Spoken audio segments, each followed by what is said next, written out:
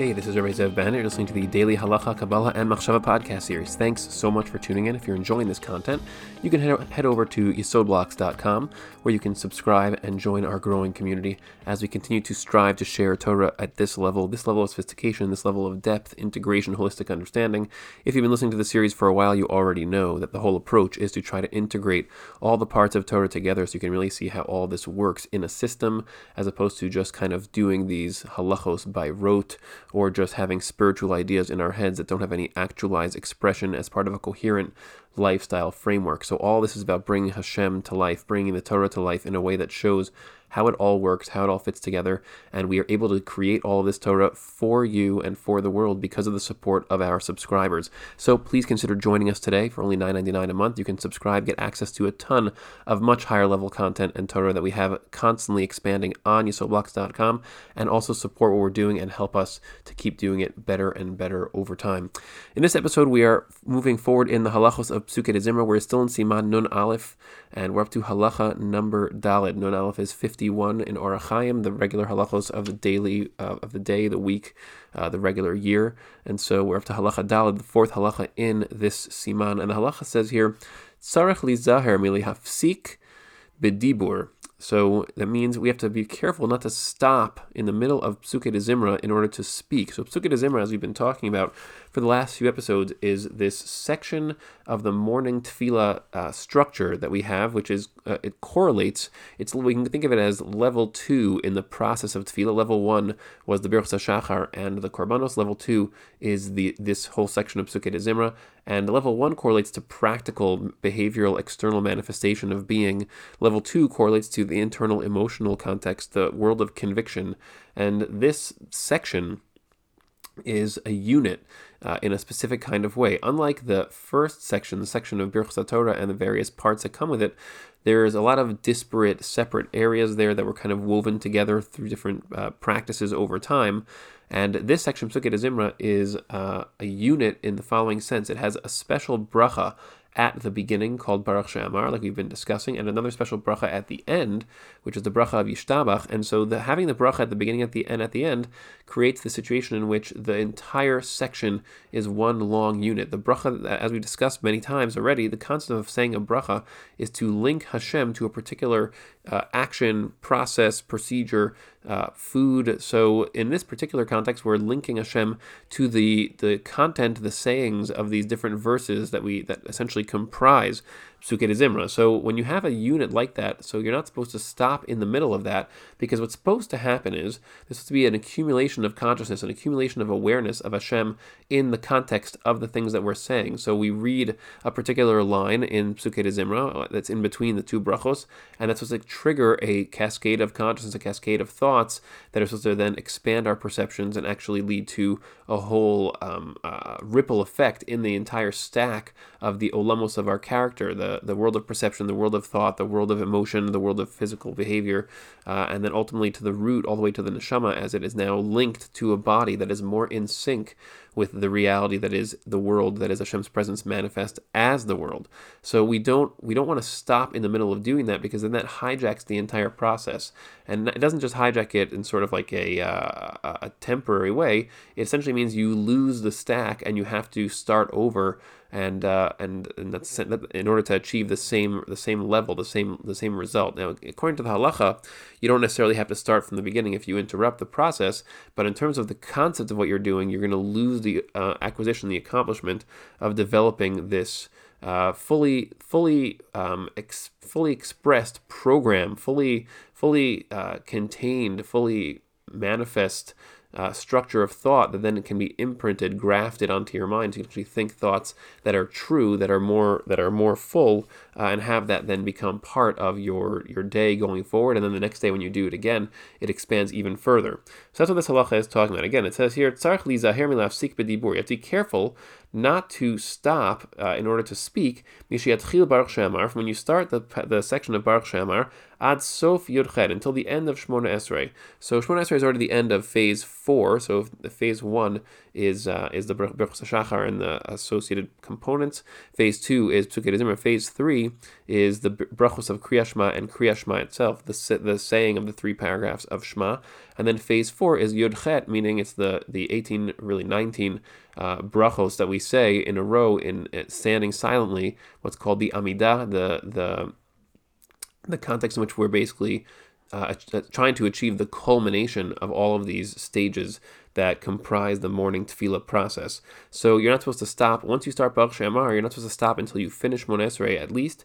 That's because from the beginning of Baruch She'amar until the end of Shmona Esrei is essentially one long accumulative series of things, and they're supposed to just build one on the other, and piece by piece by piece to create the ultimate construct that is the goal of this entire process. So just to clarify that, I want to stress that this is not tefillah. Tefillah is not just like a random mismatched hodgepodge of things that are just woven together. The structure of the Sidur is designed to achieve a particular outcome for us. It's a set of tools that we're supposed to be using to create a structure inside of our minds, a structure inside of our emotional space, and inside of our perceptual space that is all integrated and all functioning together in unison and in harmony to help us activate ourselves fully and accurately into the world as we then proceed from the tefillah experience in the morning to the rest of the day. And then we touch base with that constructed stack 2 more times. Once is at Mincha, another one is at Mariv. These are 2 other contexts where we just say Shmona Esrei. We don't say the entire build-up stack because we're working off of the momentum of the build-up stack that we did in the morning. And so that's there's a whole plan to this, and it directly correlates to different parts of your inner world, and if we don't construct it properly and accurately, so then we just don't achieve that result. So that's really what this is talking about, not stopping in between to then undermine the process of construction that we're trying to create here. And then the Rama adds, "V'afilu tzorech mitzvah." Even if you are trying to have a conversation in order to discuss a particular mitzvah that you have to do with somebody else, ein ledaber bein Baruch She'amar liyishtabach, you still should not speak between Baruch She'amar and Yishtabach, and that there's not really that he basically lists here that there's not that would not count as an exception. So there's a few extra details here just to list out that there's actually. I guess you can think of it as like a set of precedents in terms of which things you could stop for. And so the Mishnah Berurah here lists them and tells you that there are certain things you actually could stop for. So for example, you could stop in the middle of Psukei Zimra to say Amen. You also could stop in the middle of Psukei Zimra if you need to say a different bracha. That's a bracha of hoda'ah. In other words, another bracha of acknowledging Hashem's presence in the context of something particular.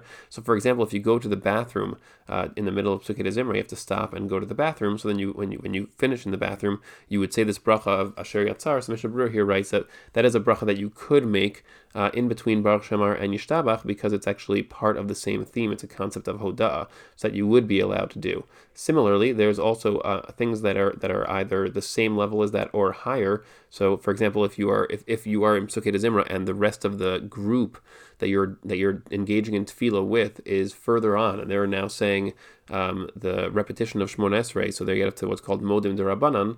So then you could also answer that and say that with them, because it's something which is not an aberration from the process of what you're involved in right now, and it's considered to be more significant because you're also saying that with the tzibur, so that would actually take precedence, because we want you to actually engage in hodah, in acknowledgement of Hashem's presence in a group, which is a general principle of tefillah b'tzibur that's mentioned. It's going to be a thread that's interwoven throughout all of these halachos of tefillah, is that when you can engage in these types of Hashem awareness exercises with a group of other people, that you can actually do it together. So then you can you actually feed off each other and develop higher states of consciousness by doing so. So that will often, maybe not always, but very often will take precedence.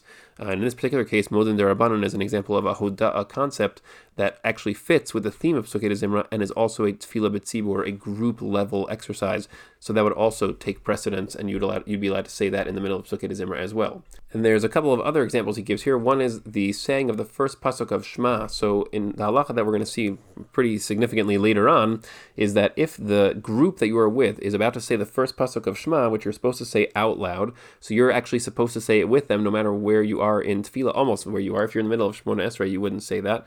But barring that type of situation, Mishnah Berurah here brings that you should say Shema if you're in the middle of Psukei de Zimra with the rest of the group, because the halacha essentially is that if the entire group is taking on not just awareness of Hashem's presence, but is essentially saying we are now committing to carrying Hashem's presence in the world. We are committing to being beacons of, channels of, antennas for Hashem's presence in the world, which is essentially what we're doing when we say the first pasuk of Kriyat Shema. That's called picking up and carrying Ol Malchut Shamayim, the burden of Hashem's presence. In other words, to basically say we are responsible for this, not a burden like, oh, this is a burden, but the concept of being responsible for something else, taking somebody else on as our responsibility. So if the whole group is doing that, so you're not supposed to not do that at the same time for two reasons. One, because it kind of looks like you're then not interested in taking this responsibility on in the face of everybody else. And in addition to that is that when the group is taking that on, so you essentially contributing your own convictions, your own dedication to taking on that responsibility, contributes something to the group and also feeds off of the larger group. So the halacha is you're not supposed to not do that when the rest of the group is. So if you're in the middle of Psukei de Zimra and the group is up to the first pasuk of Shema, you'd also stop and say the first pasuk of Shema with them and then continue with Psukei de Zimra. And similarly, for things like Kaddish or Baruch Hu, which we're going to learn more about those specific areas when we get a little further in the halachos of the morning structure of Tefillah. So those also would take precedence because, again, they're similar to Shema in the sense that they're more than just a bracha dynamic of just trying to increase our own awareness of Hashem's presence. It's a little bit more focused than that. It's a little more thematically structured and more repetitive. For example, Kaddish, something which we say a lot, and there are particular lines in Kaddish that are very, very profound and have, you could think of them as almost like super consciousness expanders, super consciousness triggers. So accessing those would actually take precedence over the methods or tools that are present in the middle of Psukei de Zimra. So that's why those would also take precedence. And lastly, in this area, so there's also one point Mishnah Berurah here makes that I think is important to mention. And that's in a situation where you actually do need to stop for some reason. Let's say you actually have to stop in the middle of Psukei de Zimra for something which happens, some situation. So there's actually a method that's in place here to deal with that problem. And in general, this is an important side point to mention, which is that oftentimes we think of like, well, the Torah is this, and halacha is a system which contains all these instructions of what you're supposed to do things the right way, and then we have to struggle to kind of keep up with that, and we can't often succeed, and we often fall, make mistakes, can't keep up with halacha. There's actually a lot of halacha that relates to what to do when something goes wrong, when you can't actually do it properly.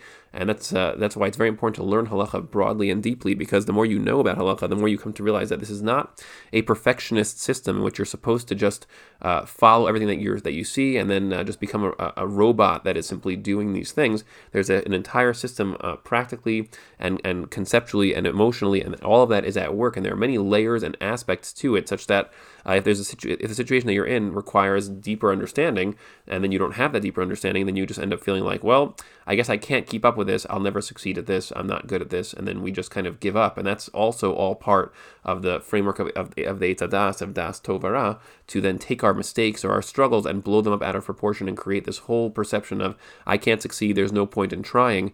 And both of those thoughts are wrong. Success is not what we think it is. Often we think of success as just actually achieving what the result is, but it's not. Success is actually, it's lo alecha amlacha ligmor v'lo ata ben chorin lipater mimena. It's that you are not necessarily supposed to be able to finish all these things. It's not up to you to finish and to always do things exactly right, but you're not supposed to stop trying either. The idea that you shouldn't try is also a false thought. So it's false on both sides. And so there's all kinds of mechanics and tools that are at play in the halachic system in terms of how to deal with particular inabilities to reach the halachic goal that's listed. And there are also many different forms of halachic goals that are described by different poskim. So knowing halacha well and then knowing these deeper underlying principles is key to not getting into this perfectionist attitude, which then makes us feel like we get a sense of self-worth when we do it right, and then when we do it wrong, we feel like we're a failure. So in terms of this particular example here, the Mishnah Berurah writes that he says you're not supposed to stop, as we mentioned, but he says ukashet tzarich lafsik. This is in Sif Katan Zayin, the Mishnah Berurah letter 7, or number 7. When you need to stop, if you need to stop for any particular problem that comes up, and we're going to list cases of that later. So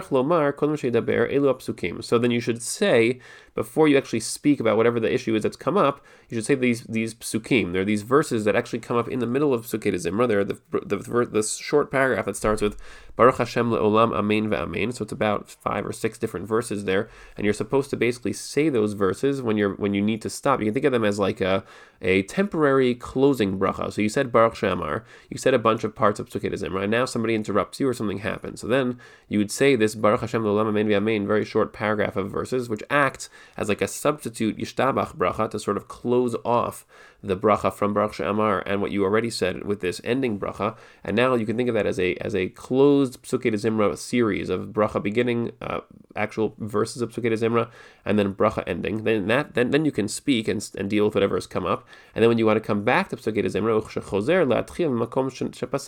you want to now you come back to continue from the place where you left off. Yomar gamken elu psukim. You should say these psukim again, because they serve as like a bracha before and after. So they serve as a bracha after when you pause, and then they serve as a new bracha before when you want to start again and continue to the actual end of Yishtabach. And this way you can kind of mitigate and preserve the bracha, psukim bracha dynamic that we're trying to create with Psukei Zimra, as opposed to just interrupting in the middle and losing the entire chain, the thought that comes from the brachos of the bracha of Baruch She'amar, the things that you already said that are linked to that, and now you have this interruption which kind of dissolves all that and it flutters away.